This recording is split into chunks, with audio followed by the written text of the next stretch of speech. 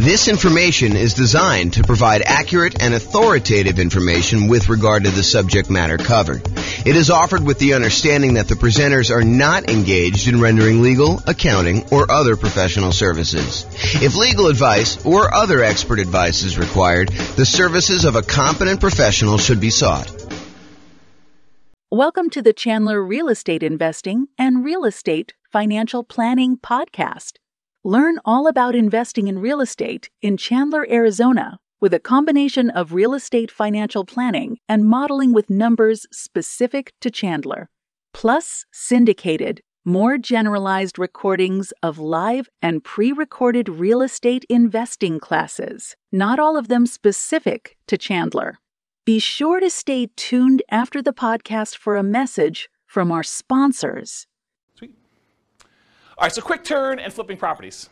Really basic definition here. We're buying properties, we're adding value in some form or another, and then we're gonna resell the properties. And it's usually as quickly as possible, although there's some variations where we slow them down.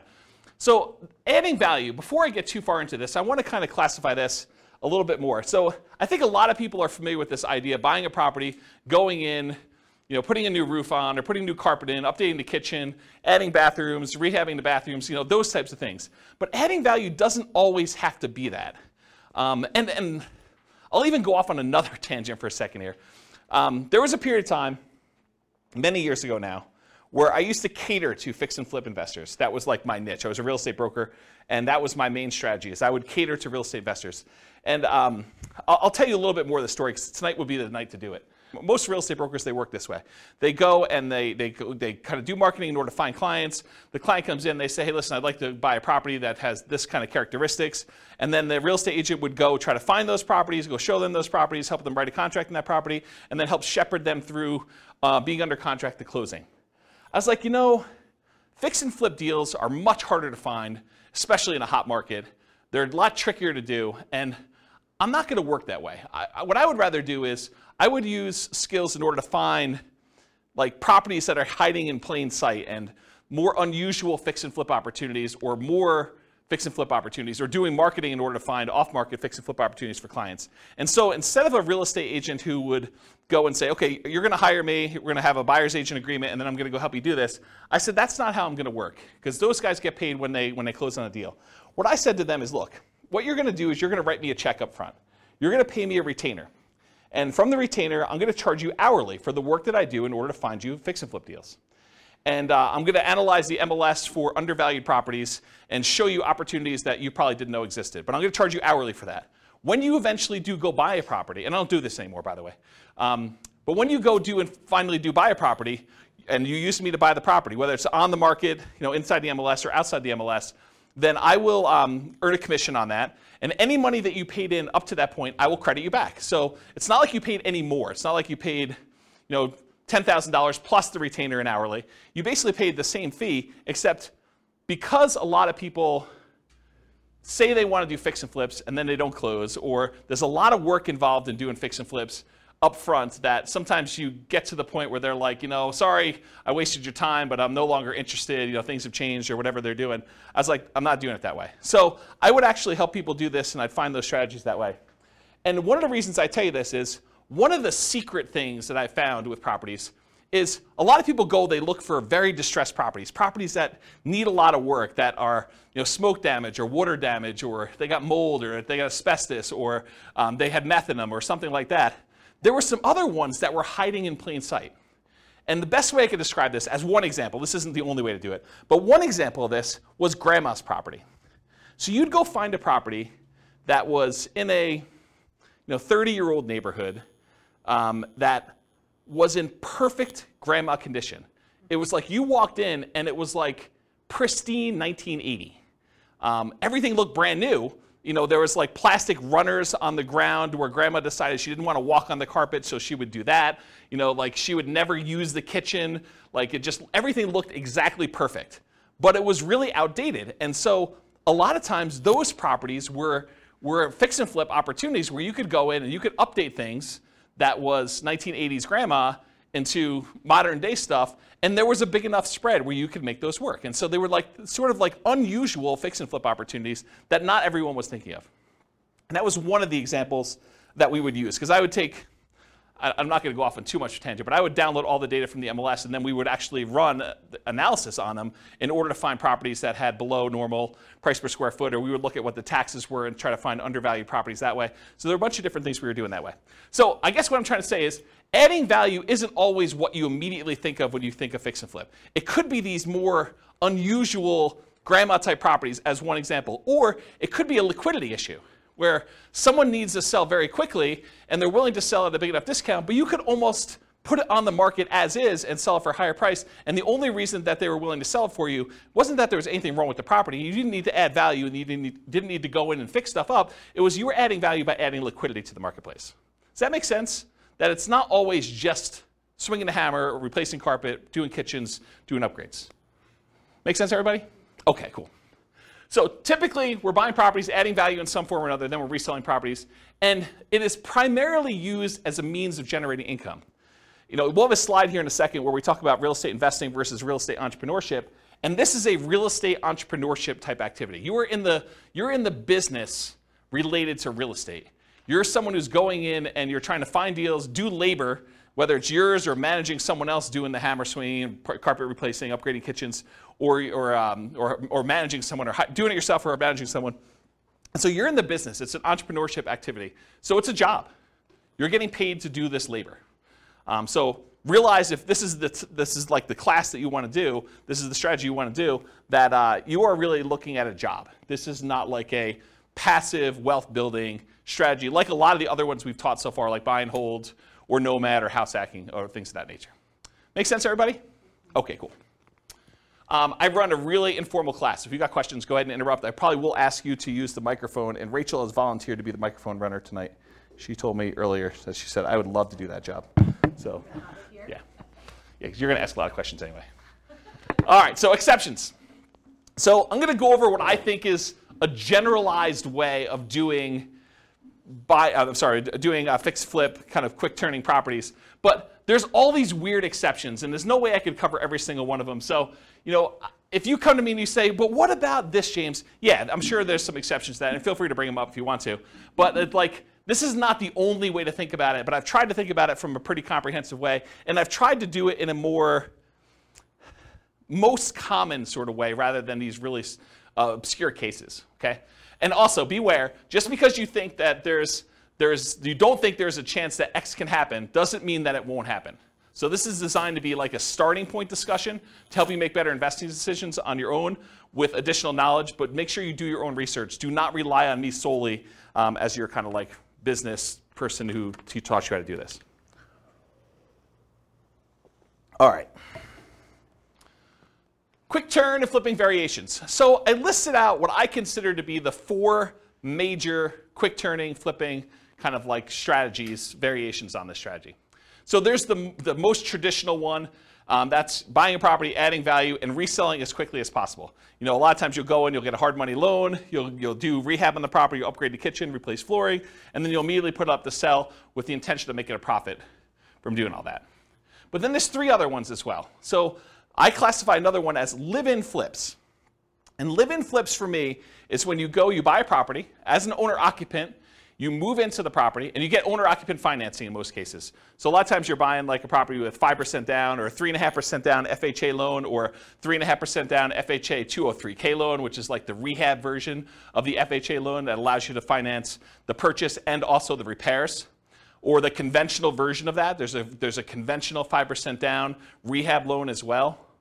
Or you do like a USDA nothing down loan or a VA loan with nothing down, and you buy a property with the intention of, over the next year or so, doing your fix-up on the property with the intention of, after a year, selling it. That's what a live-in flip is to me. You move in the property, do the fix-up while you live in the property, often you're doing work in your spare time. This is like a second job. That's really what it is. After you get done with your regular job, you come home and you start fixing up the property. There's a variation on this, and I call it the 2-year tax advantage live-in flips, or slow flips. So the first live-in flip is like you're doing it at a reasonable time. Technically when you get the loan for an owner-occupant, you agree to live in the property for a year. So it's going to be hard for you to do it faster than a year. And there's an incentive, a tax incentive for you to wait a year. And that if you wait more than a year, you have long-term capital gains on any gain you had on the property. So it's a 15% tax rate usually, unless you're in some weird tax situation, but usually a 15% tax rate for after a year's point for doing the gain on that.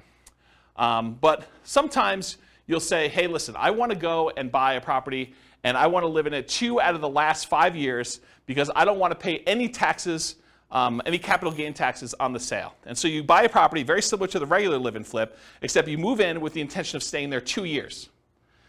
And the reason you do that is instead of having to pay that 15% capital gains tax rate after you've lived there for a year, you decide if you wait another year, then I can do it and not pay any tax on the gain at all.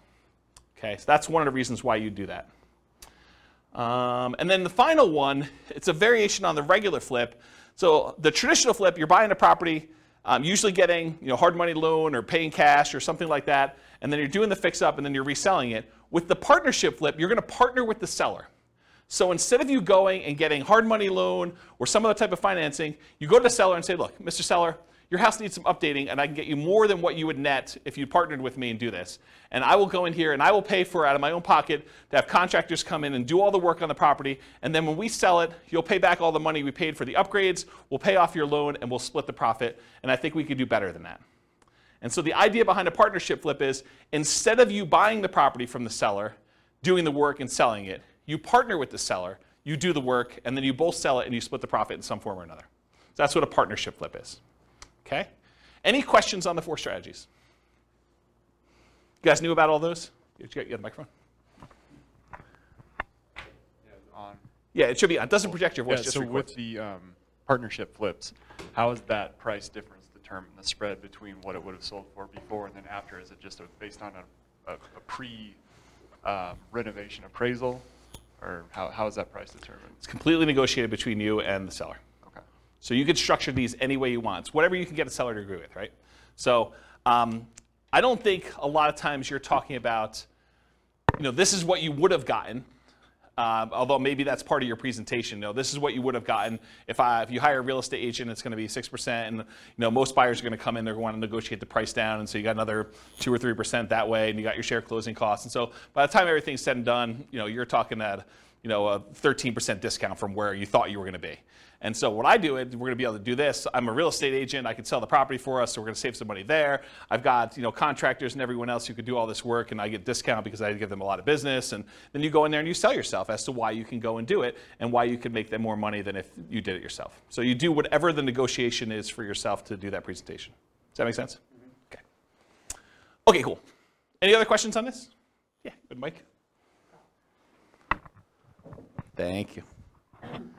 I've been seeing some houses, like say in Kansas City, Yeah. Missouri, and they're really cheap. Yep. Have you done any where you can do not an assumable loan, what do you call it? Subject to loan, Mm-hmm. where you just take over the property Mm-hmm. and then make an agreement that after you're done fixing the property, you will then pay them. But in the meantime, their mortgage is being covered. Sure. Yeah, you can structure it that way. That's just a variation on the partnership flip, right? You're going to go in there and you're going to say, look, it's not even subject to. I mean, you honestly could do it where you just say, look, I'll pay the amount that your mortgage is. If you want to do this, it doesn't have to be done this way. But you could say, I'll pay the amount that your mortgage is. I'll rent the property from you while we're doing the rehab, or we're partnering on this, and so I'll just cover the holding costs for that. But I don't think you have to, unless it's a person who's in a distressed situation and they would otherwise lose the property. So you don't have to offer that, but it's a way you could do it. It's another tool in the tool Well, it's chest. just less coming down, less money you have to put up front, because you could put that into the rehab, right? I don't think so. I think that if you have the seller pay for the holding costs while you're holding the property, I think that's actually better than you coming up making the monthly payments. Say that again? Yeah, so the seller still owns the property in the partnership flip version, and so they're making the payment. So I think you coming out and volunteering to make the payment, I think that's actually worse for you. Make sense? Yeah. Yeah. All right, any other questions on this? Do you have a question, or are you just holding the mic? Okay. Okay. I thought you were grabbing for it like you were going to ask questions. Okay, cool. All right, so is this quick turning flip model, is it more real estate investing where you're taking money, you're investing in something, doing very little work, and expecting to get a return on your investment? Or is this real estate entrepreneurship where you're putting in manual labor with the expectation of making a profit on your labor? What do you think? Is quick flipping, quick turning properties, flipping properties, is that more investing or is that more labor? Labor, absolutely, right? So this is one of the obvious ones where before some of the other ones were like, you're doing a little bit of work, but you're putting money in the deal. This one I think is very clearly on the side of real estate entrepreneurship. So for flipping properties, most folks are typically investing their time and often a little bit of money, so it's mostly an entrepreneurial activity. Okay, so money required. I would love to be able to tell you that you can go flip properties with nothing down, no money out of pocket at all. I think that while that can happen, it's really, really hard to do, okay?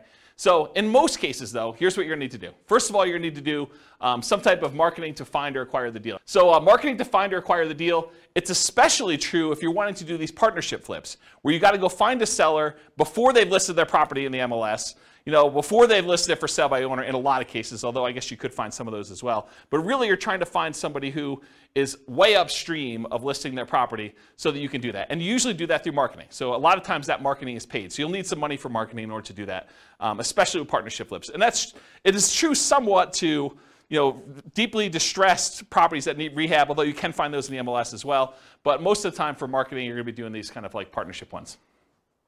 You'll also need money for down payment and closing costs. So when you acquire property, you're probably going to have some closing costs. Could you go find like a hard money lender who's willing to loan you 100% of the purchase price, and they'll roll your closing costs in, and they'll roll your upfront points in, and they'll have no monthly payment due on the property while you're doing it? Yes, you can if you can get a good enough deal where you're doing that, but I think that would very limit the deals that you could do. You'd have to really only do the creme of the creme, the kind of like top deals where you can get the biggest discount and where you can make that work. And I think if you want to do more deals, you want to do more deal flow, you'll probably need some money for some type of down payments. So in some cases, you might be able to do it with no down payment. For example, you bring in a money partner, or you do a partnership flip, or you find an exceptional deal and using a hard money lender, it doesn't require a down payment. So those are like the dream cases if you're trying to do this with no money. In most cases, though, you will need a down payment. There's a lot of hard money lenders that they're like, hey, look, I want you to have some skin in the game. Or I'm willing to go up to whatever this loan to value is. You're not able to quite get a property at that loan to value, but it's still a profitable deal to do. And so you probably need to have a little bit of money in the deal if you do those. So in a lot of cases, you'll need that down payment. Some hard money lenders may require anywhere between 0 and 20% down. I've not seen any more than 20, but it's possible you could find someone who's more than 20%. Or conventional loans, you could do these kind of conventional non-owner occupant loans as little as 15% down with PMI, although it has to be in good shape. It has to be a property that you can get a conventional mortgage on. 20% or more for properties that qualify for conventional financing, and not all will qualify. So if it doesn't have the basic stuff that a property needs, the kitchen doesn't work, doesn't have bathrooms, things like that, or it's uninhabitable, you're going to have a hard time getting a conventional loan. But grandma's property, you can get a conventional loan on because it looks perfect. You went and looked at the property, you're like, there's nothing wrong with this. I can move in. Okay. Also, you can do live-in flips where you could do that with nothing down, a VA loan or a USDA loan. Those are nothing down loan programs. Or an FHA loan, 3.5% down. And there's an FHA loan that allows you to do rehab costs included with the loan. That's the FHA 203K loan.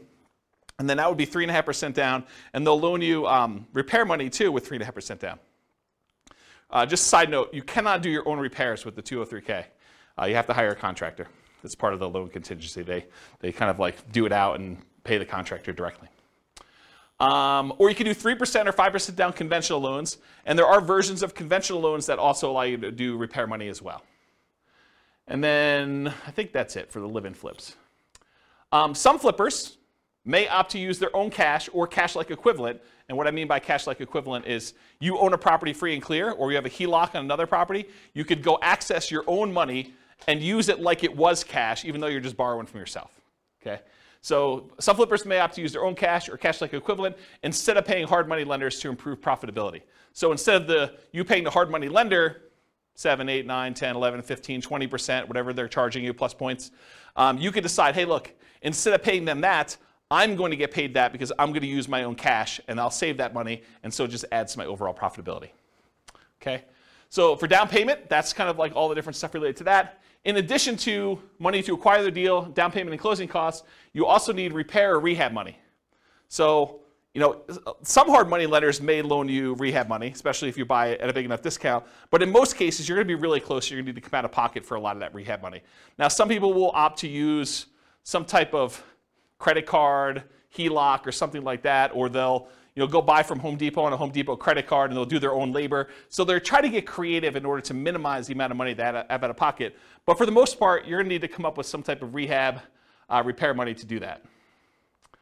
Holding costs. So a lot of times, even if you do a hard money lender, they're going to want you to make payments. A lot of times it's interest-only payments on the loan. Some of them will do like, we won't do payments for the first 6 months. It's already rolled into the cost of the loan, or maybe they'll add it to the loan balance. Well, they won't require you to make monthly payments on it. But not all hard money lenders are like that. And so you'll have some holding costs on the loan while doing the rehab. And once you've done the rehab, marketing the property for sale. So you may have 3-month rehab period, or 4-month rehab, or 6-month rehab, and then after that you have 2 or 3 or 4 months in order to market the property and then wait for it to close before you can get paid. So you might have 3, 4, 5, 6 months of holding costs between rehab period and marketing period in order to do that. Does that make sense, everybody? Okay. And then marketing or staging costs to sell, or hiring a real estate professional who could do that for you. So you don't have to be the one to do the marketing costs of get it in MLS and put up the signs and do yard signs and get it out and distribute flyers and print up flyers and floor plans and photos and all that other stuff, or staging of the property. You can hire a real estate professional to do that, but realize that's a cost that's usually coming out of the sale if you're not doing it yourself. And then finally, I guess it is finally, reserves. So you should not be doing flipping properties without reserves. I don't know how many clients, like top-notch professional flippers, that they get into a property thinking the rehab is going to be $20,000, $30,000, $50,000, and ultimately find out that it's 2 times that. They thought that they knew what they were getting into. They get in the house and they find out a whole bunch of things that they didn't know about, and they're unwilling to sell a product that they know has problems and that they didn't fix. And so you need to have reserves to take care of those things. And you probably need to have reserves if this thing takes a lot longer than you thought it was going to take. You buy in a property and you thought rehab is going to be 3 months, and that you're going to be out in 3 months, and it's not under contract by 3 months, and so you got to hold it for 6 months or whatever it is. So you need to have reserves, just like you do with any other strategy. But I think a lot of people do not think about reserves when they think about money required to do these. So in an ideal world, can you do this with $0? Maybe.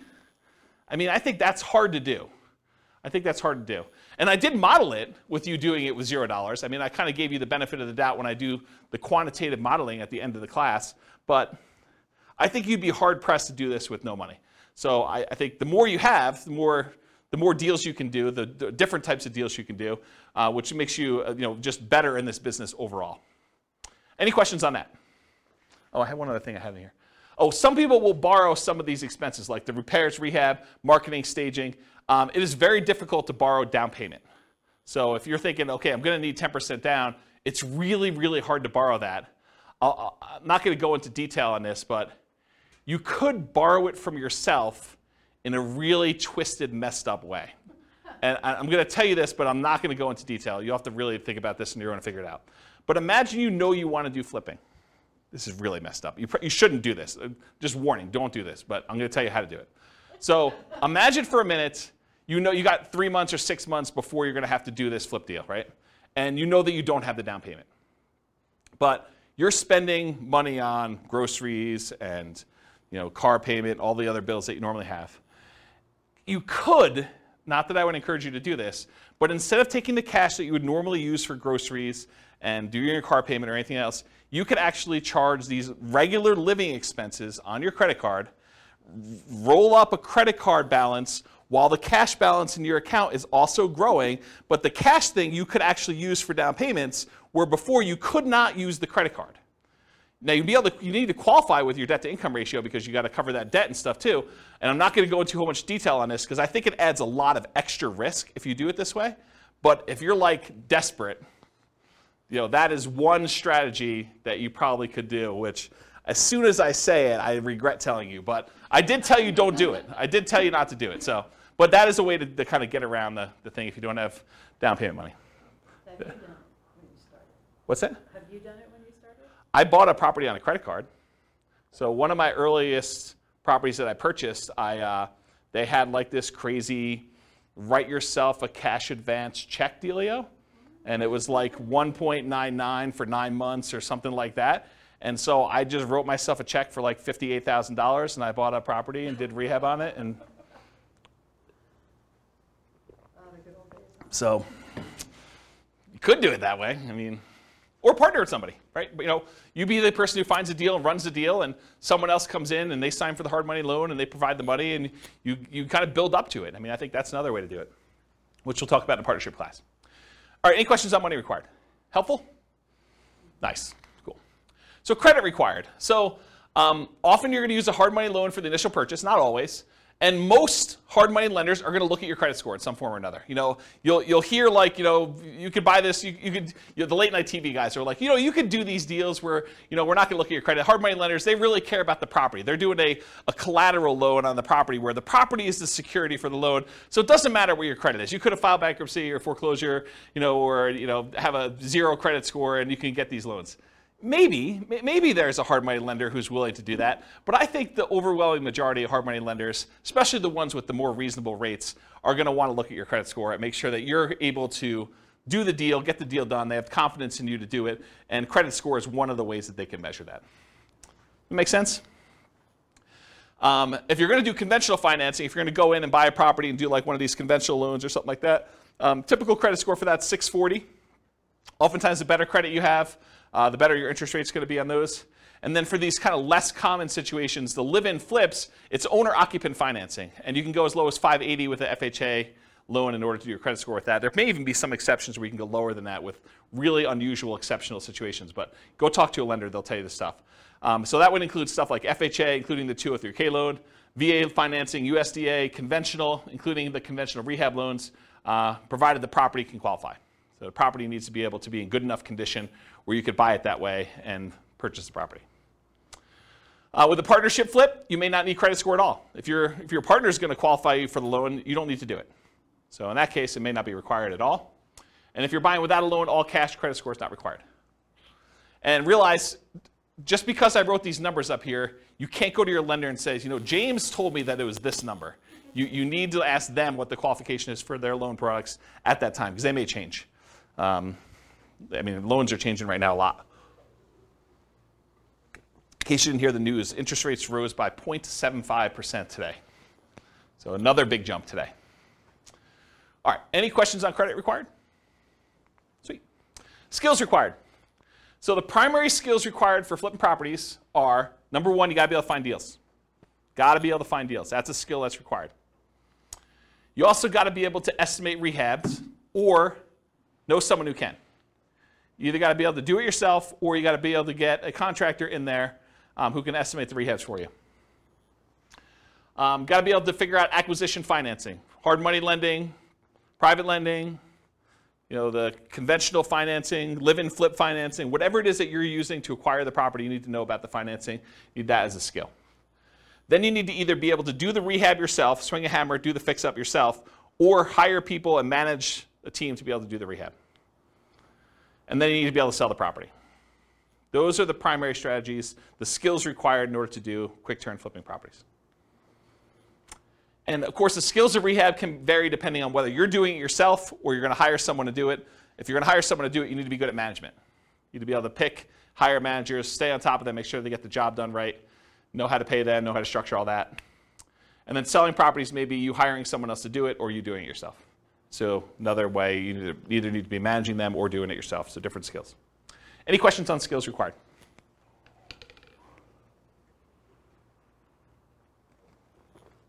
All right, stability. So flipping properties is very actively stable. I finally looked up the guy's name, for those that came to other classes and you're like, James, you should know his name. Shane Parrish from Farnham Street came out with a blog post where he talked about this concept of something being actively stable or passively stable. And I went and I re-looked at the blog post just so I could do it. And the example he used was a boat. If you have a boat and you don't do anything, the boat is just kind of like naturally stable. Just sits there, floats, bounces around a little bit. But if you're not actively doing something, it's not like you're going to drown. But a jet fighter is something that is actively stable, where if you're not actually actively using the controls, you're going to die. So real estate investing, when I kind of thought about this, I was like, oh, this kind of applies to real estate investing in a weird way. I think real estate investing overall is actively stable in general. If you don't do anything with your property, eventually you'll lose your property if you don't pay taxes on it. But there's variations. There's like a spectrum inside real estate investing. For example, if you go get a interest-only loan that has a balloon at the end, if you don't do something about the balloon at the end, that's worse than if you have a 30-year amortizing loan that's going to pay itself off over 30 years. That is less actively stable than a interest-only loan with a balloon.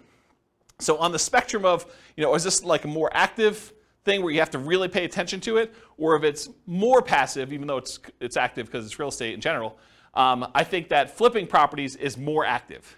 It is on the far end of you having to be actively engaged with the property almost daily until the job is done and the property is sold. Maybe a little bit less while the property is for sale, but definitely while you're rehabbing the property, you're managing that team. Unless you really have a good team in place and you could trust those guys. But for the most part, you're on top of that. That's definitely a significant job. Okay, any questions on stability? Cool. So scalability. Is flipping properties going to make you Elon Musk rich? Probably not, right? It's not super scalable. I mean, there's some advantages to it because you can get big chunks of money, but it's not like wealth building. And I got a really good slide. I think it's the second to last slide tonight, where I talk to you and I compare how much money you make buying a rental property versus how much money you make flipping properties. And it's an interesting comparison. I'll kind of show you that. But as far as scalability goes, flipping properties, it's often limited to deal flow. You got to find good enough deals where you can buy them at a discount, put in the value, and then resell them. So from that perspective, it's harder to scale. It usually slows down your acquisition speed. It can be done with a relatively small amount of capital that can usually be reused after a deal. So you go in there, you put up some money, put up some rehab money. In most cases, you're getting all that money back, and so you could reuse it on the next deal that you do. So from that way, it is scalable, right? Because it's not like you need to dump 20% into a property and leave it there as you do with like buy and hold properties. So you could reuse the money and kind of keep cycling it in through. Since it requires a lot of manual labor, it's typically not considered a scaling wealth building strategy directly, but many people will use the profit from their fix and flip deals in order to acquire long-term wealth with rental properties or nomad or house hacking or whatever in parallel. So they'll go ahead and use money from their flips in order to fund down payments for doing other strategies. Does that make sense? Okay. Any questions on scalability? Cool. Risk exposure. So I think flipping properties has a medium risk rating. And for those that watched, so those that were here for other classes, you're like, James, does your risk rating ever change off medium? Turns out Burr was high last week. So you'll see that when you see the podcast episode. But so a lot of these are medium. And there are different reasons why this one's medium too, because flipping is different risks than I think that buy and hold, nomad, and house hacking had. And it shares. One of the reasons Burr had so much risk is it combines both the strategies. It's got all the risk of doing rehab in it, and then it's got all the risk of doing buy and hold because it's both strategies. And so that's one of the reasons why it's high. It's got twice as much. So for risk tonight though, for flipping properties, fix and flips, there's rehab risk. So you're going to do your rehab on a property, and a hurricane hits, doesn't hit your property, but the price of lumber triples. Well, that's an additional risk. Or your contractors get all pulled off to do another project, or you expected to do a rehab in the kitchen. Once you kind of pull the kitchen out, you realize there's mold, and now you got to do mold remediation in the property. Or you happen to test for meth because after you buy the property, you are talking to the neighbor like, I'm finally glad someone bought that meth house, and that those meth dealers are no longer here. And you're like, what? So, I mean, there's stuff like that happens. So you have all the rehab risks, although that could happen with anything. Interest rate risk for your buyers while rehabbing. So imagine you bought a rehab property, and you were getting ready to put it on the market about 2 months ago, and interest rates just went through the roof then. So now it's much, much harder for you to sell your property because there's an interest rate risk for your buyers while you were doing your rehab. Price decline during rehab risk. So sometimes markets turn. There was a market was going a certain way, and then all of a sudden it shifted, and now it's much harder for you to sell, or the prices started to go down. And you're holding the property thinking, I can do better, and the market's kind of dropping out as you're holding on. And maybe you should have accepted that $5,000 discounted offer that you got the first day, because that was your best offer, because now the price is $20,000 below where you were. So there's stuff like that happens. And for longer flips, like 2-year slow flips, this is an extended, it might be called an additional price decline during ownership risk, because while you're holding the property for 2 years, it's possible the market changes or interest rates change or things like that, and prices drop pretty considerably during that period of time. And then, of course, your credit is at risk because if something happens and you're unable to make the payments on the loan, you're unable to sell the property, and you got to give the property back to the lender or something like that, then you could have a credit risk there. And then in addition to those risks, for partnership risks, if you're doing partnership flips, rather, your reputation is at risk, right? Because you're sort of doing something with someone else and they're expecting you to perform. And then you have all the generic partnership risks that you have there. Disagreements with your partner. He said this, you thought it was going to go one way, they sue you, there's like a disagreement over how to split the profits or what was said or who was supposed to do what. So you've got all those with additional partnership flip risks. Any questions on risk exposure? Cool. So profit speed. So how quickly are you getting profit, and what's the general size of partnerships? Like what's the profit margin you're doing there? So how quickly you make money. With partnerships, it's relatively quick. Usually you're buying a property, and once you sell it 6 months later, 9 months later, a year later, sometimes a little bit faster than that, you're getting your profit out. And so while flipping properties, you could typically start seeing profit within 6 months, typically after rehab and sale. You may capture some natural appreciation. If you're holding the property and the market's going up like it's been going up the last year, 15% a year, whatever it's been going crazy up, you get to capture this sort of natural appreciation while you're holding the property and you're rehabbing. It's going to sell for more than you originally thought because the market's going up while you did this. And I will tell you, some flippers actually will factor that into their offer. They'll be like, look, the market's going really strong. I think it's going to continue going strong for the next 6 months. I know this particular seller is going to get offers from a whole bunch of other investor flippers, and I really want this deal because I got to get my guys busy or whatever it is. And so I'm willing to factor in some of that natural appreciation. I'm going to sell it. It's comping out right now at 400. I'm going to pretend it's going to comp out at 420 because I think it's going to go up 20K over the next 6 months that I hold it. So some of them are doing that. I don't know if that's prudent, but I will tell you that that's how some of them think, having worked with a lot of them. So you may capture some natural appreciation, inflation, likely to capture forced appreciation as well. Forced appreciation is the value you add when you do the work that you do to the property or your liquidity or whatever it is you're doing there. So that's like the forced appreciation part of it. So how much do you make? It varies widely, and everyone's got their own metrics. And everyone's expenses and holding costs and costs of money and their overhead and everything else is different. If you're running a really lean ship, maybe you make more profit. If you have a lot of overhead and a lot of stuff going on, or you have really expensive money, maybe you make less. But I think a lot of investors will target $25,000 minimum net profit after everything. And some of them will bump that up to 10% of the sale price of the property as like a way to deal with properties becoming more expensive. So, if you're doing a lower cost property, a lot of them will say $25K minimum, or some will even do less than that, but I think 25 is a very common number you hear. $25,000 profit minimum after all my expenses net of everything. Or if you're doing like a $400,000 property, maybe you say I want 40K. Or some people, in order to get a deal done in a really hot market, they'd rather have 25K than not get the deal. Maybe they actually bump it down to 25 in those cases. Okay? Okay, and by the way, 25K net of all expenses, not taxes. So most people are going to do that number, and they're not going to take into account their tax obligations from that number. So if you're looking at the returns, this is typically the return quadrants we use when we're looking at a property. So you'll get some appreciation, both that natural appreciation while you have the property from inflation, and then also any forced appreciation. You're usually not getting any cash flow. In fact, cash flow is probably going to be negative at your holding costs. Debt pay down, a lot of times your hard money lender is going to have an interest-only loan or even a negatively amortizing loan, which means that the payments are getting on and the interest is accruing while you're holding on to the property. So debt pay down is usually going to be either zero or a negative, depending on whether you're just making interest-only payments or that. And then you're not usually getting tax benefits while you're holding the property because you're not usually renting it out. So usually there's nothing there for those. Any questions on profit speed? All right, no questions on profit speed? Profit size? Okay, cool. So finding deals. So you can find these deals in the MLS. You can find these deals from for sale by owners. And there's really two groups of for sale by owners. Those for sale by owners that are currently actively marketing their property, like people that put the for sale by owner sign in their yard, put up their property on websites like Zillow or Craigslist or other things like that. And then you have the hidden for sale by owners. There are properties that are for sale by owner. They're not listed with an agent, but they could be properties that they haven't put out any advertising. You need to go do postcards or pay-per-click or do some networking or whatever in order to find those sellers, in order to be able to find those deals that way.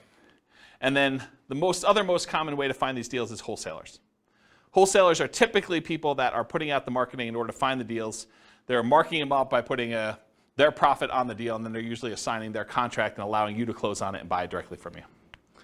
So those are really the three most common ways. You can find these deals with auctions, like foreclosure auctions or IRS auctions or things of that nature. You can also find banks that have what's called real estate owned. It's properties they've taken back in foreclosure that they have on their books that they own. And a lot of times they'll have a list of properties that are real estate owned. You got to find the right bank that's got real estate owned. It's a pretty small list, and I think most of them are not doing this right now. But I mean, there's probably some banks that still have real estate owned, especially as the number of foreclosures increase. Right now, the number of foreclosures is like at all-time lows. And then finally, tax liens, tax deeds, and tax sales. You sometimes can find a deal that way. Any questions on finding deals? All right, cool. So searching for fixer-upper deals in the MLS. So I'll just give you a couple hints about how to find these. There's lots of different ways to do it. But one of the ways is to search for these types of terms like handyman special, the word handyman, the word special, the word fixer, the word fix, the word TLC, the words needs work, mold, asbestos, and I would do all the different wrong spellings of asbestos, because I know you guys have a hard time spelling it, and real estate agents do too. So just do lots of variations on that. Damage, fire, smoke, water damage, all those types of words in order to try to find these inside the MLS. And you're going to come up with a lot of false positives, right? Like you're going to do a search for fire, and it's going to say, backyard fire pit. And that's not really what you're looking for, right? You're looking for fire damage or something like that. But you'd rather get the false positive and be able to say, okay, I'm going to pass on this, than to miss one that really had fire damage. Or meth. I don't think meth's on there. That's another one. What's that? Will they put that in there? It's a meth house? Sometimes. Yeah, you're supposed to disclose. Yeah, the question was, will they put in there that it's a meth house? Yeah, if they have meth and it has not been remediated, they're supposed to disclose that to you. So yeah, putting it in there definitely could come up with some properties. Quick question, if they don't disclose it, and you purchase it, can you sue them because they didn't disclose it? It's a big deal. Yeah, so I'll say it for the mic. So the question was, if you buy the property and they didn't disclose it to you, can you sue them? You could sue anyone for any reason, right? I mean, so yes, you can sue them. Now you got to go prove that they knew. So good luck with that. If they really did know and it was obvious and there was evidence of it, they tried to have it remediated, or they were the ones that did the meth themselves, and you could prove that somehow. I mean, yes, you could probably do that. So here in northern Colorado, I'll kind of go off topic here for a minute. Here in northern Colorado, if somebody has a house that was contaminated with meth, and they do remediate it to the state level, they do not then need to disclose anymore that it once was contaminated with meth. And it says so right in the contract. So just realize that if the property did have meth, it was remediated to the state standards, they no longer need to disclose that it had meth at one point, which I'm not sure I personally would like to live in a house, even if it was remediated, that had meth at one point. Okay. I'll add one more thing to this. It's not on the slide, but so I was reminded of this when I was telling you the story at the beginning of the class, which I didn't really intend to tell you, but I guess I did anyway. So one of the other things we would do is I looked at all the different ways. One of the things that I did, where do I start the story? One of the things I did to try to find fix and flip deals is I went through and I looked at, I don't know, whatever it was, 20 years of MLS data. And I looked for pairs of transactions. So somewhere where a property was purchased in the MLS, and within 6 months later, that property was sold again. And so then I would go find, okay, this was a pair of transactions for the exact same address. And so I'd find that pair, and then I would have what I would refer to as the fix and flip, the pre-fix and flip house, and then the post-fix and flip house. And I could do a whole bunch of data analysis on that. I can go look at, what's the spread, like how long were the properties listed for, how long they stayed on the market, what the typical discount was when they made an offer on the first one, what the typical premium or discount was when they resold the property, how long it took to resell. So I can look at a whole bunch of data. But one of the things I wanted to do, now that I had these fix and flip pairs, I wanted to go look at all the initial transactions and try to find out ways that I might be able to identify those that were not obvious. And one of the things that came out of this, it wasn't the only thing, but it was a pretty strongly correlated thing, and that was the ratio of the list price of the house, what they were trying to sell it for, and what the taxes were on the property. Because taxes are a proxy for value. So taxes sort of represent what the assessor believes, based on how they run their own comps, what the property is worth. So if you look at a neighborhood and you can see, this has taxes of $2,000 and the property's worth $400. This one has taxes of, $2,200 and it's worth, $440 or whatever it is. If you find discrepancies, properties where the ratio of taxes to purchase price, and you could do it either way, one divided by the other, and you could do either one you want to do, just measure it the right way. If you find ones that are outliers to that, that could be a first pass, even if it didn't have any of these special keywords in it, and it would otherwise seem like, without you going and running comps on every property, this is a really quick way to whittle down that list. And so you could export the list of properties in the MLS if your MLS allows you to do that, and then do a ratio, download the spreadsheet where they have taxes, property taxes, and then do the thing for list price, and then do some type of calculation, and then sort them by that, and then look at the top 5 or 10 or 20 or whatever properties there are, or just go through and order by those.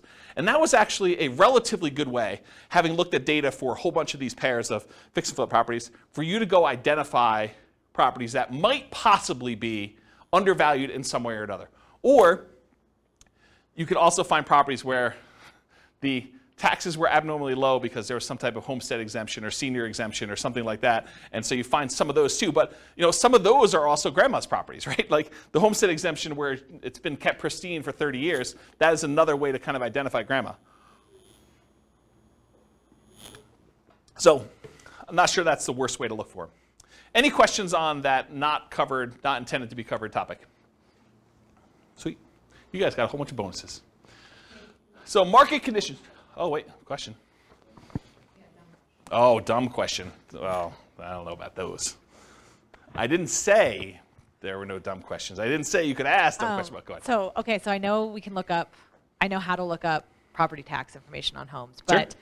Can you look up if it's homestead or senior discount? Is that listed on? I don't know. I've never looked it up that way. Okay, because I sort them by the ratio of taxes, and that's how I look at them. Okay. And I wrote software to do it. I wasn't even doing it manually. No, I understand that. I was just like, can you actually figure out that's why it's lower or not? That was one of the things I was trying to. No, I don't. Maybe you can call that in the assessor and see what they say. Yeah, I don't know. I never looked that up. They don't have to pay that much. Yeah. Yeah. All right, cool. Any other questions? All right, so market conditions. So where does this strategy shine? Like, what's the best market to do fix and flips in? So it's got to be a market where you can buy properties that need work at a discount.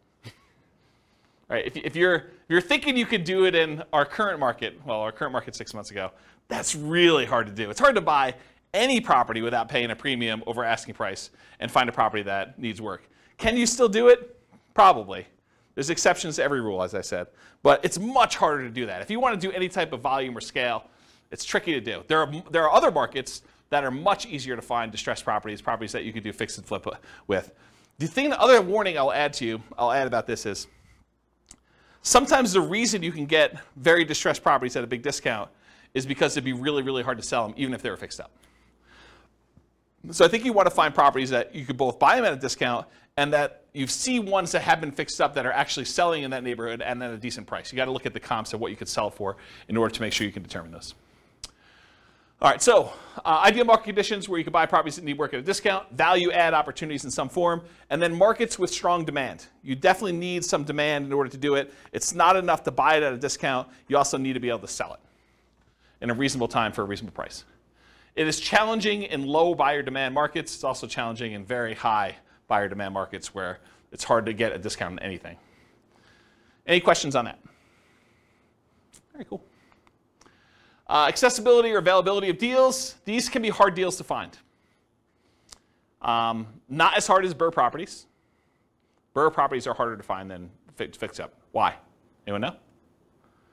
Because BRRRR properties, you need to both find a property that would qualify as a fixer-upper, but then it also has to be an amazing rental after you buy it and do the refi. So those are even harder to find. Fixer-uppers, you could buy properties that wouldn't be good rentals and sell those.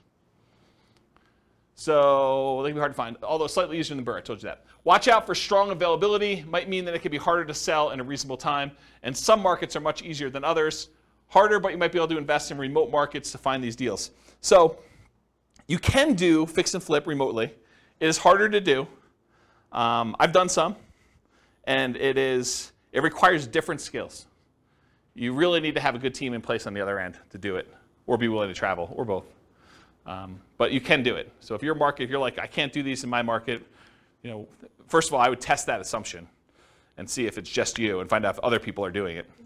And then if other people are doing it, then you got to figure out how to change your strategy to do that. But if it's very, very difficult, there's hardly anyone doing it here in your market, then you should go perhaps, and you really want to do this strategy, which maybe you pick a different strategy altogether. But you could go do it in another market that this is a more reasonable strategy to do. Any questions on this? All right, cool. So we're using retirement accounts. Can you typically utilize flipping properties with self-directed retirement accounts? Yes, you can. It is harder to do because it limits the work you can typically do on it. It is easier if you almost have you and another flipper almost offer each other to do the loans for yourselves at some type of swap rate or something like that, where you loan them money for their flip deals and they loan you money for your flip deals from your IRAs. Might be an easier way to kind of do that. It may also change the type of financing that you use. So might be harder for you to do certain types of loans by doing it that way. And I think I covered all that. Any questions on financing? Yeah, I want to give a mic to Nick in the back. Thank you. But if you were able to do them through there, theoretically, wouldn't you not have to pay any tax? Depends on... Or deferred? Yeah, it depends on your structure of your retirement account. I'd have to think it through. This is not my area of expertise. But yeah, I think you would have... Yeah, if you did it inside the account and all the money had to go back into the account, I think that goes into whatever the status that money already had. So if you're going to pay tax when you pull it out, it would be taxed at that point. If it was tax-free when you pull it out like a Roth, then I think it would be like that too. There's some other weird rules too, like if you're financing stuff within there, if you're using this for down payments, there's a whole bunch of additional rules, and I don't understand this stuff that well, but UBITs and things like that I'm just not familiar with. So you'll need to get some professional guidance on that one. It's harder to do, much harder to do than doing it with someone else's IRA. You can use someone else's IRA really easy. Okay. Yeah. Any questions? Cool. So quantitative analysis. Now we're going to get into numbers, just right out of time.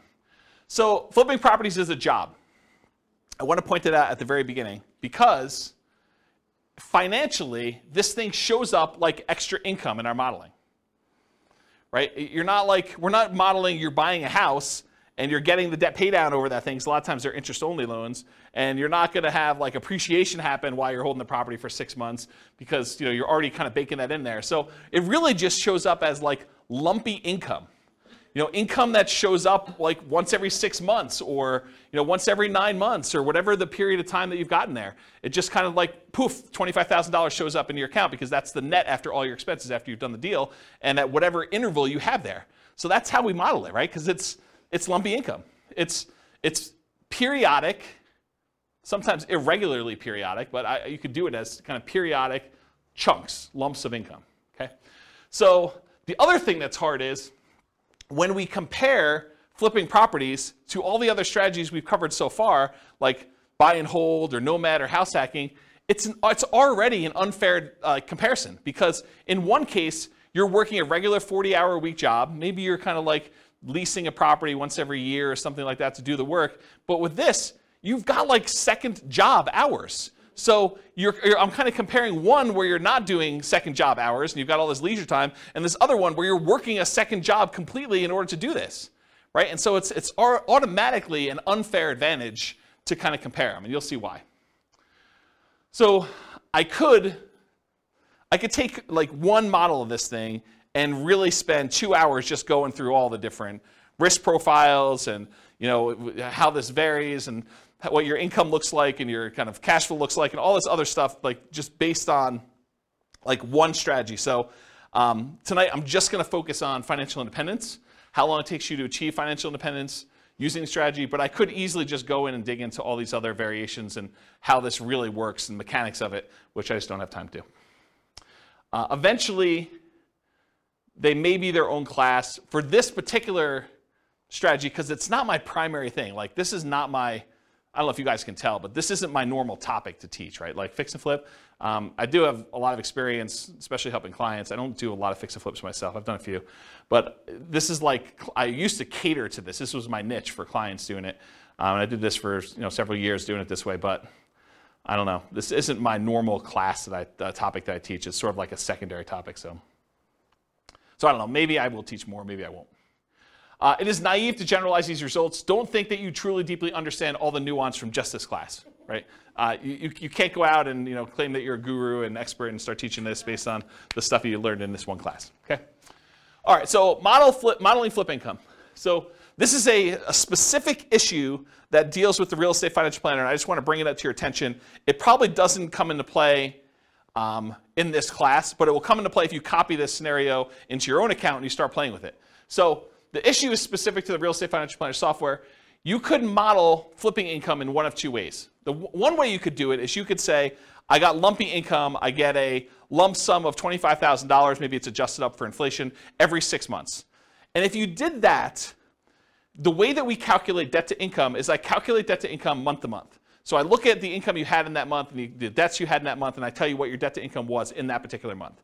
I don't look back a year and say, your average income was this, and like your average debt was this at those different periods, and then calculate your debt to income that way. And one of the reasons why we don't do that is because some people will actually get a job and they'll just gotten a raise in a job, and if they have their income for that 2 months, they should be able to qualify. They shouldn't have to look back on an average, and so it would mess up the math for those situations. So you could either do this lumpy income, which means the month you got that extra $25,000, your debt to income looks amazing because you got $25,000 of extra income. It drops your debt to income way down, and so it could look like you qualified to buy houses really easily that month. If we decide and we don't do it that way, we say, okay, look, you're making $25,000 every 5 months, let's say.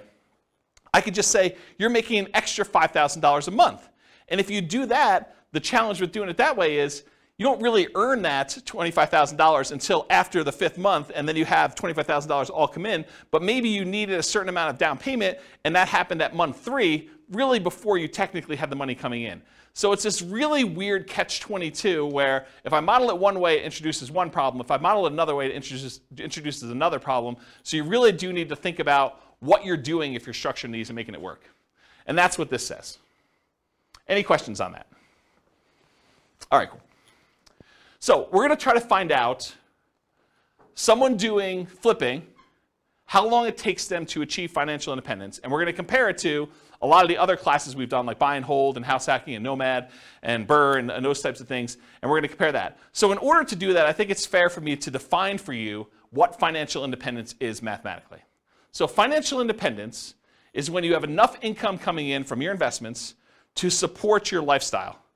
So in this case, for the example we're going to do tonight, they need $5,000 a month in order to support their lifestyle.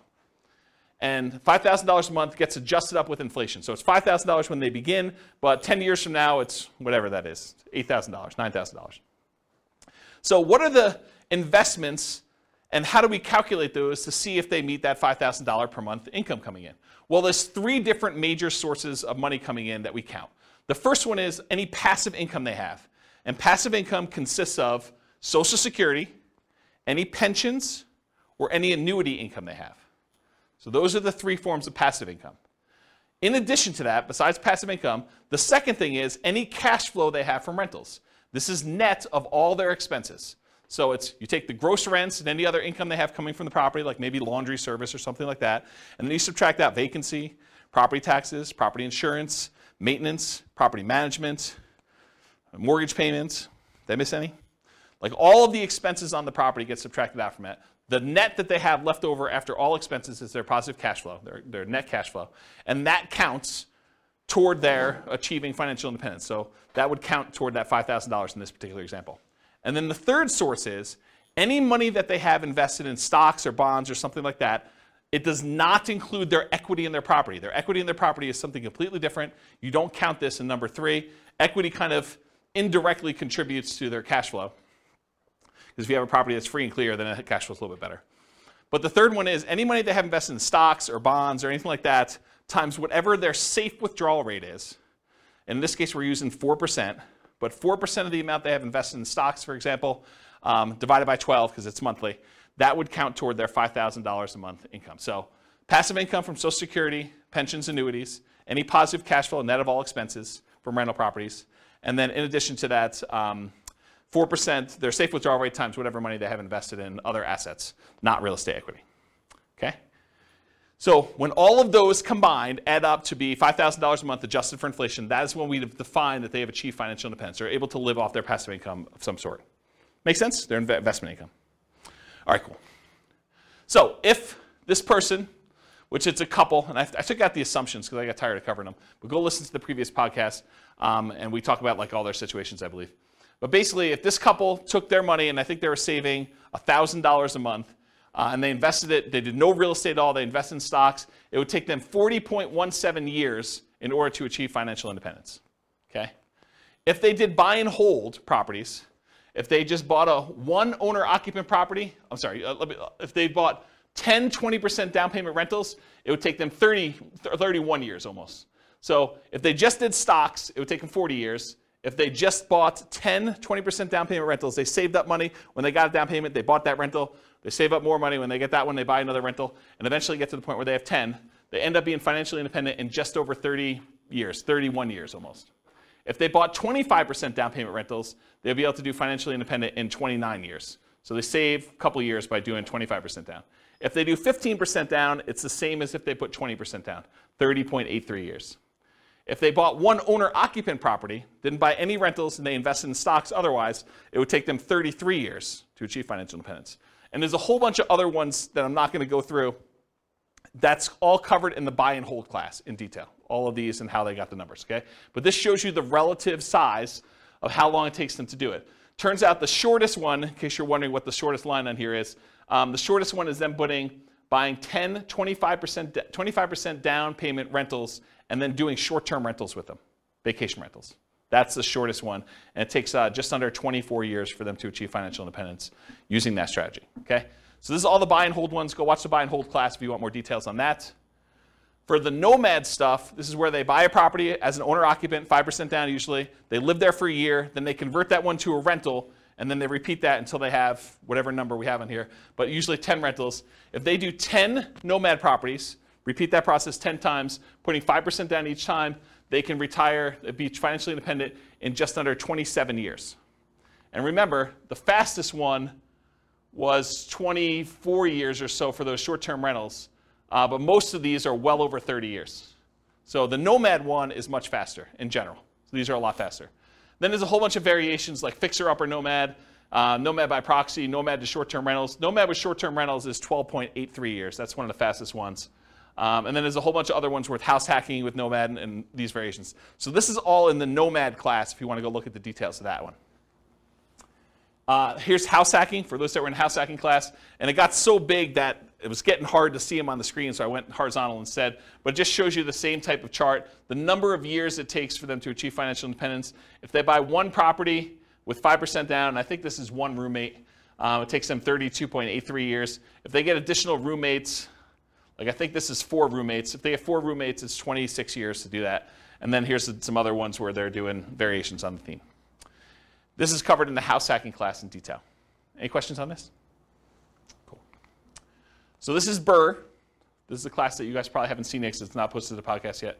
But BRRRR, if you're able to pull all of your money out when you do BRRRR, it's under 12 years. This is buying 10 BRRRR properties. If you can leave 5% in the deal, if you're not able to pull all your money out, you have to leave 5% in there. It's almost 17 years. And if you are able to do BRRRR, but you have to leave 10% in the deal, then it's just under 22 years for you to do BRRRR. Okay? And then here is the summary of all those so far, not going into the fix and flips. So I'll leave this up here for a second. I know you guys have a hard time seeing it, but just visually looking at it, these are some nomad strategies. They're all pretty low. BRRRR is really low comparatively. The nomad with house hacking is really low. And then this is just more house hacking over here, and this is buy and hold. You could see relative sizes, though, that really the winners tend to be nomad, BRRRR, house hacking type stuff. Okay, all pretty good? Any questions on that? All right, let's talk about some flipping properties. So in my assumptions, which is wrong, I believe this is not correct, you did not have to come up with any money out of pocket. And the way I justified this in my own mind is, you either had the money, because in this case they're saving money in the stock market for a lot of stuff, and you use that temporarily because you're getting it back, or you were able to do enough work to find a good enough deal where you could do this with no money, or you partnered or something like that. So you didn't have to come up with money for down payment, holding costs, repair money, etc. So I think this is not the most conservative way to model this. This is the way I would say this. But I think it's fair. It's because you're getting the money back. It's not like you lose use of that money. I've also assumed you're earning $25,000 net after all expenses. Anyone have a problem with my $25,000 number? Anyone think that's ridiculously low or ridiculously high? Anybody? Okay. You guys using any different numbers? Do you guys do flips? You're using 25K for your number? More? After taxes, probably, yeah. Okay. Yeah, more. But More. then it gives us a buffer. Gives you a buffer. Yeah. And you a lot of times see 25. Yeah, okay. So basically it's 25. And so the amount adjusts up with inflation over time, so that 25K 10 years from now is more than 25K. And then paid taxes at ordinary income tax rates, because you're doing it in less than a year. So because you're actually buying a property, doing a rehab to it, and selling it within 6 months, you pay that money at ordinary income tax rates. So I figured out what their income would be based on how many they did in the profit of that particular flip and their income that they had, and I adjusted the number so that their income taxes were now higher on their paychecks, and the income tax was also higher on the fix and flip income as well. So I tried to make that adjustment for you so that it's a more accurate way to do modeling of taxes. Taxes increase as they earn more from flips. And then any money that they had extra left over is invested in stocks at 8%. They didn't do rentals in this particular case. So here's what the numbers look like if they do flips. So if they do a $25,000 fix and flip every 6 months, and they didn't buy any rentals, they just basically put the money in the stock market, it takes them 18.83 years to achieve financial independence. So this is somebody who's flipping properties. They've got a totally second job to whatever they're currently doing. And the first job, they're saving $1,000 a month from that. And it takes them almost 19 years in order to be financially independent doing it that way. And the equivalent from before, I thought, was it 40 years? It was about 40 years for someone just doing stocks without doing the flips. But this is like having a second job that's bringing in an extra $50,000 a year. And they were making $72,000 a year from their job to begin with, total, combined between the two of them. Okay, so if they did 30K flips every 6 months, that would be about a year and a half faster, 17.25 years. So you increase your profit a little bit, it speeds it up. If they're doing a $35,000 flip every 6 months, that's 16.08 years. If you happen to do $40,000 flips every 6 months, that's 14.83. If you do $45,000 flips, it's 13.67. And if you're able to do $50,000 flips every 6 months, that's an extra $100,000 a year in flip income. It's basically working a second job in order to do 2 flips like that each year. That's 12.83 years in order to do financial independence. Any questions on this? You assume they do the work, or the mic? part of the cost? Where's the mic? It doesn't necessarily have to be a full-time. What was the question then? Oh, it wasn't a question. I mean, when you say it's a full-time second job, you Yeah. assume then that they're doing all the work. No, I think that even finding the deals, managing their contractors, and overseeing the sale of the property is an extra job. Whether that's a 10-hour-a-week job or a 20-hour-a-week job, I think part of it is Yeah, it's where not they are like in the process. It's not necessarily a 40-hour-a-week second job or something. I think can be. I think it depends. I definitely have had clients that this was their job, like they were doing this, and they were, I don't know, going and previewing homes to make sure that they had the comps right, and there's all that stuff that you don't think of that takes time up. Eventually, I think you get to the point where you're good enough and you've seen enough things where you do that. But early on, it's much more in labor. I think you get skills over time where you don't have to, where you could do less. But especially you have teams in place and you know all the stuff you buy from Home Depot or Lowe's or whatever you're doing, you get some economies of scale and expertise practice. All right. So what if instead of doing every 6 months, they did a 25K flip every 9 months, or 25K every flip every 6 months, but then they buy 10, 20% down rentals with any extra money that they have, Or if they do 25K flips every 6 months, but then they buy 10 Nomad properties. So what if we did those 3 additional things? Well, they're starred. So if you do 25K every 6 months, but then you buy 10, 20% down payment rentals, 16.17 years. So it's faster than the 18.83 if they just invested in the stock market, but it's still 16 years in order to be able to hit FI for that. What if they did the 25K flip every 6 months, but they bought Nomad properties? That's 12.5 years. And remember, in our modeling, their flip income goes away once they reach financial independence. They no longer have to flip after 12.5 years. So they stop. Okay? So 12.5 years if they do the 25K flip every 6 months, and then they buy 10 Nomad properties. And then if this is they do flips every 9 months, it's 22.83 years if they do that. Versus if they did it every 6 months, it's 18.83. So it's 4 years longer if they only do one every 9 months instead of one every 6 months. Any questions on this? Just as an aside, because you guys have seen several of these classes already, at least some of you have. Do you like this format where we do like qualitative and then we go into quantitative? You guys like that? Okay. All right. Any other questions on this? Okay, cool. Let's talk about live-in flips. So if you're doing a flip, if you live in the property or otherwise, but if you do a flip and it's less than a year, you pay taxes at your regular income tax rate. So if you're flipping a property and you make a profit on it, whatever profit you made on that deal after all your expenses, then that gets taxed at your ordinary income tax rate. And I'm not a tax guy, so go verify this with your CPA. But this is my understanding. If you do the flip for a year, or if you live there for a year and you do the flip, then you're paying 15% capital gains, long-term capital gains tax rates. And there are some exceptions where if you have an income below a certain threshold, I think, maybe even there's one for above, though I don't think so. But I know there's one where if you earn below a certain number, then I think your long-term capital gains rate is actually 0, if I'm not mistaken. But it's a really low income. But otherwise, if it's over a year, in most cases, it's going to be a 15% long-term capital gains rate tax rate. So you could save you a little bit of money on taxes if you wait over a year when you're doing your flips. Although I'm not sure that's incentive enough for you to do shorter ones, and I'll show you that here in a second. If you hold the property for 2 years and you live in the property, this is if you live in a property for 2 out of the last 5 years, then up to certain limits, and there are limits on this. You can't do this with $5 million properties or $5 million gains. I guess it's not the price of the property, it's the gain amount. But if you live in a property for 2 out of the last 5 years, then you do not have to pay anything on your capital gains on the property. So any profit you made on that property, up to some limits, and they're pretty high limits. I think it's like $500,000 for a single person. Does anyone know what the number is? I think it's $500,000 for a single person. I think if you're married, it's even more than that. But that's the amount of gain you get for 2 out of the last 5 years. And then you don't pay any capital gains tax at all on that. So this kind of came up recently for me. I had a client who was, he was working for a builder. He was like the head super for a custom home builder.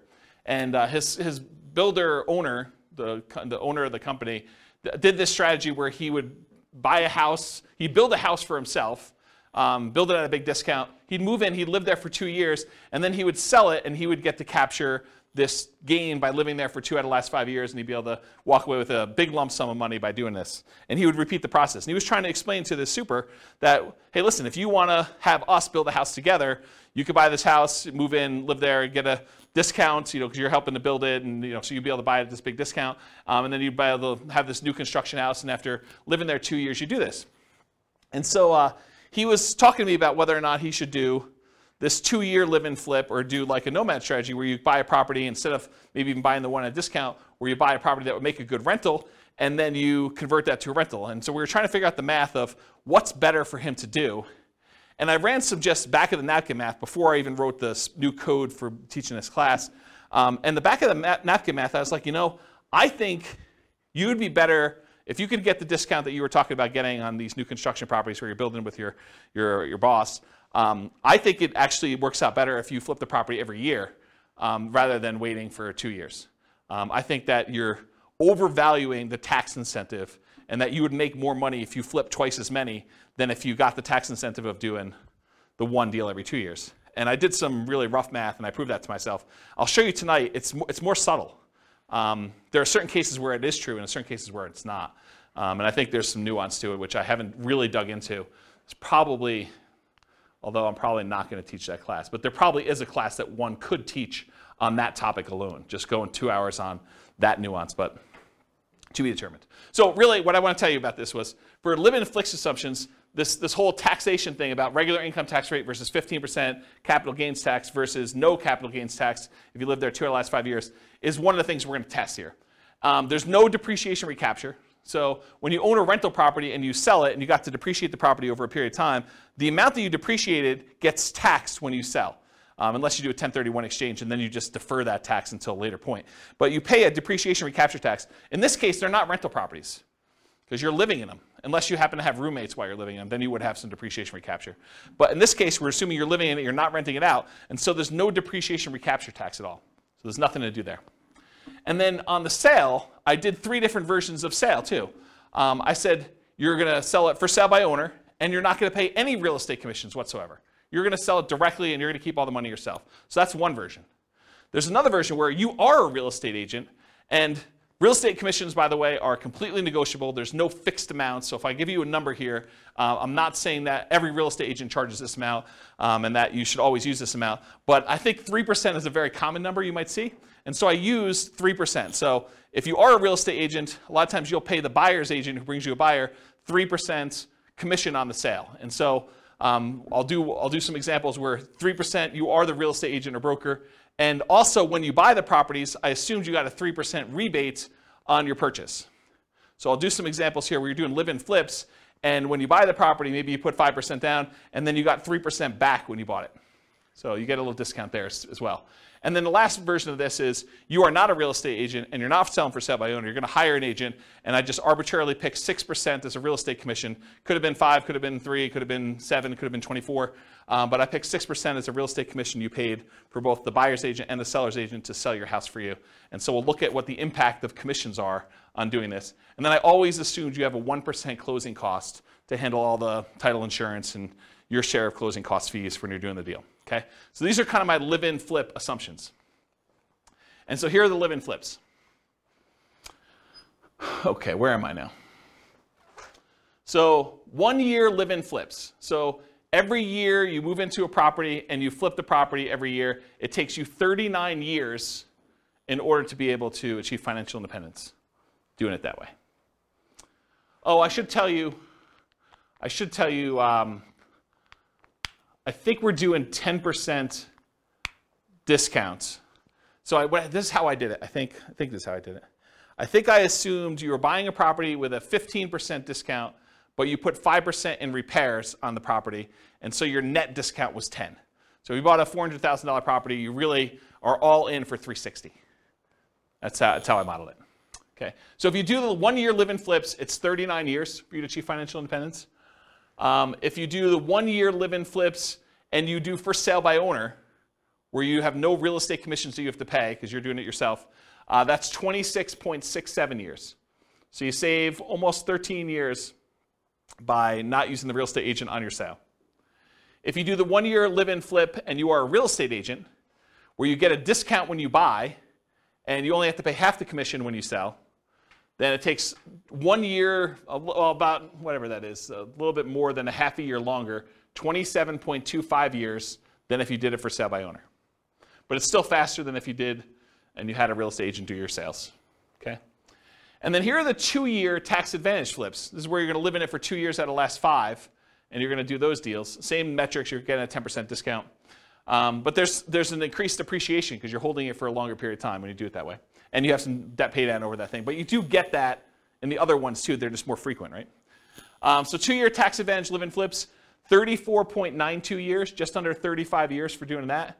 Remember, if you did the 1 year one, it would have taken you 39 years. So this is one of those examples where I thought it was going to be the other way, but it turns out the 2 year one is tax advantaged. However, that's only if you are paying the real estate agent. If you have a real estate license or you're for sale by owning it, it is the other way, as you'll see here in a second. So 2 year tax advantage live-in flip as an agent, 29.17 years. It's longer for you to do it that way than for you to not do it that way. and then 2 year for you to do the 2 year versus the 1 year, I should say. And then the 2 year tax advantage live-in flips where you do for sale by owner, exact same time, 29.17 years, which is longer. The 2 year flips, either as an agent or when you're doing for sale by owner, take longer than doing 1 year flips where you are also for sale by owner or an agent. If that makes sense. Okay? Any questions on this? You'll also notice live-in flips take a lot more time for you to be financially independent than doing the flips every 6 months and investing in stocks or buying rentals or buying nomads or whatever it is. And because I can, this is all of them on the same chart. And the flips are in this middle section because it's alphabetical. So like somewhere between here and here are the flips. So you can get an idea of relative size of how long it takes. Some of the like flipping ones are pretty aggressive, but remember, they're getting jobs. This is like a extra job for you to go do this if you're doing these flips and whatever. So it's like almost an unfair comparison time-wise. I don't remember where I was, but it was somewhere in this ballpark. And you can see some of the faster ones are these nomads and nomad with house hacking, and house hacking ones are kind of like the faster ones. Buy and hold, a little bit slower. And then regular house hacking ones over here a little bit longer. Any questions on all of them? Not going to go into detail, but you can look at the chart at your leisure. Any questions? All right. This is the penultimate slide, second to last slide. And pause for dramatic effect. Take a drink, too. While you're drinking, it would be funny if you could add a bar. It would. So otherwise, I have to repeat it. It'd be funny if you could add a bar on that of getting a minimum wage job for 20 hours a week. Extra? Yeah. Yeah. Compared to the... This is the tricky part, right? Like, you think that's a great idea, and I do think that's a good idea too, but everyone's like, well, I have this unique situation. I'd like to see you do this where I get $50 more in rent, or, I hire a property manager, because a lot of these are without a property manager, or like, because there's all sorts of variations, or, I'm going to not do 5% down for all of them. We're going to do 3.5% down. I'm going to buy a duplex first or a fourplex, and then I'm going to do my 5%. How does that vary? That's why there's so many different variations. I mean, this is literally why I've zero concern. I'm doing like Real Estate Financial Planner podcast where I take one of these scenarios, and each episode is me diving deep into like one, and then I go and I drill into like exactly what's happening, and I can compare it to like another scenario that was before and show you how it's better and how it's worse and stuff like that. I have zero concern that I'm ever going to run out of these, right? Because I think I'm on like buy and hold, like 25% down. And I've got all these to go with like all sorts of variations of doing this. And what happens if I make more? What happens if I make less? Property manager, not property manager. Stop working before I technically hit FI and see if I can coast in. And there's all sorts of weird stuff to do. Yeah, because I was just thinking, you said two flips a year every 6 months for 30 years. Yeah. Man, that's a lot of time. Right? I totally agree. Yeah, and we all know that house hacking is the equivalent of getting a side hustle. Right? So you could do side hustle, go look at the house hacking ones. Those are kind of the equivalent, right? It's like getting a job for $650. So you could look at it that way. There's lots of weird ones. So. All right, so this slide. I used to have a very different version of this slide that I would teach. And the old version of the slide, I'll jump to the punchline, then I'll walk you through this one.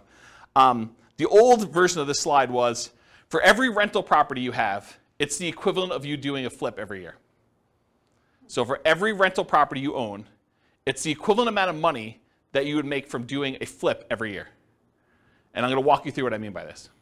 So I just randomly took the properties we were buying in all these other scenarios, and I jumped to year 10, just to show you what year 10 numbers look like.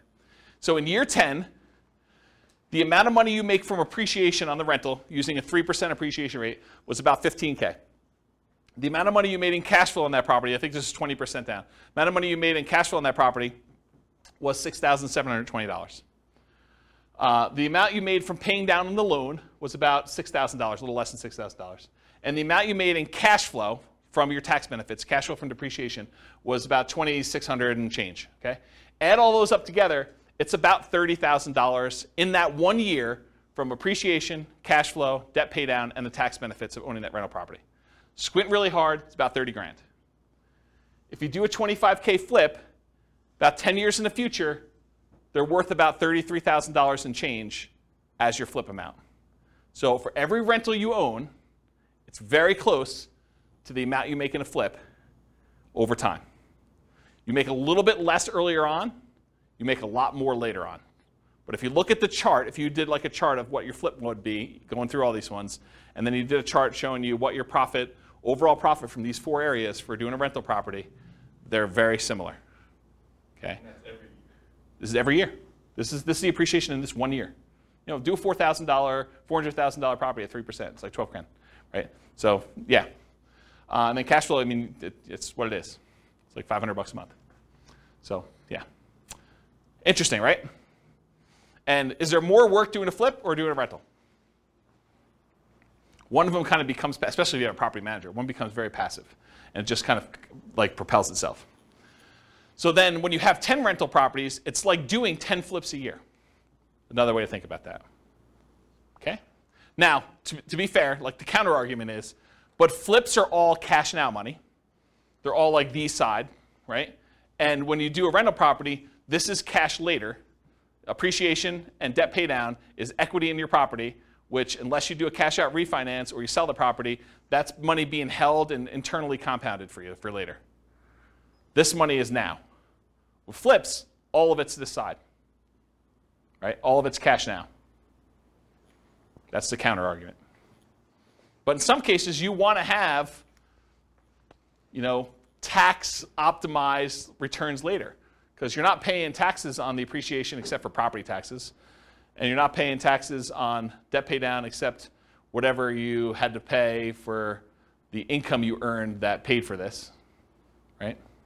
So this is tax deferred in a lot of ways, where all the income you have coming in from the flips is money you have to pay taxes on that year, unless you're doing something weird, like the 2-year deferred flip or something. Any questions on this puppy? Oh, you have, all right, so conclusions. So I went through some numbers tonight, but assumptions matter a lot. Like, you can't go and say, oh, I attended this class once and James said that this particular strategy is always the best. No, because in different market conditions for different people with different income, you know, different relative skills, different appreciation rates, different rent appreciation rates, different stock market rates of return. Some will do better than others, some will do worse than others, and some may be very, very, very different than what we showed here tonight. So you can't just say automatically this is the best. I think what you have to do is you either need to do the math yourself or you need to put your own stuff into the Real Estate Financial Planner and model it out and then change your strategy and do a variation strategy and then compare the two. I'll also add one other thing. We really only looked at one measurement. We looked at how long it takes to achieve financial independence, when in fact, there's a lot of things to look at, right? There's the risk profile. You know, doing one strategy gives you a lot more risk. Like doing something where you only invest in the stock market gives you all that stock market risk, whether that's good or bad. You know, doing ones where you're buying 5% down rentals gives you a lot more leverage risk of the real estate. You know, that price resiliency or the equity resiliency and rent resiliency stuff that we kind of talked about at the beginning, where, you know, rents decline, that's potentially problematic. 80 flips. So you have all that flip risk, right? And with BRRRR, you have the flip of, you have all the additional BRRRR risk in there too. So like all these strategies have different risk profiles. And so one may be faster, but it may also be a lot more riskier, where if you ran a Monte Carlo simulation where you had all these variables for price appreciation, rent appreciation, stock market rate of return being variable, mortgage interest rates being able to go up or down on you, inflation rate becoming variable, like all those things becoming variable, you may find one has a much wider range of values where, yeah, maybe you can retire really, really early if things go your way, or maybe it's like forever where you don't actually make it with this particular strategy, where another strategy might have a really narrow band where you're almost certainly going to take longer to get to financial independence, but you're definitely going to be financially independent within a 6-year period. And so you might see that if you run your numbers and have certain things happening. You can go to realestatefinancialplanner.com/model, pick your city, and over time, it's not all done at this point, but over time I will be adding all of these strategies in so that we use the numbers for that city, and you could just copy any of the scenarios into your own account and just start from there with numbers that are very similar to whatever city you're in to be able to do that. Okay. That is the end. You guys have any questions for we're done. Is that helpful? Different than other fix and flip class you've attended? Where they kind of talk about rehabbing and estimating repairs and finding deals and stuff, a little bit different? Good stuff? Yes, good stuff. You guys are really quiet. Wow. Okay. All right, well, if you don't have any more questions, I'm going to end. I will stick around, but I will see you all soon. Thank you all for coming. Bye-bye for now. With home prices up, mortgage interest rates up, and rents up, but not quite enough to counteract the higher prices and interest rates, cash flow on rental properties in Chandler is harder than ever. Book a call with the Real Estate Financial Planner to apply our proprietary 88 strategies to improve cash flow on your rentals. See the show notes for a link to schedule your call and improve your cash flow today. If you're a real estate agent, lender, or professional in Chandler that wants to help our real estate investor listeners, consider reaching out to learn about collaboration opportunities with this podcast.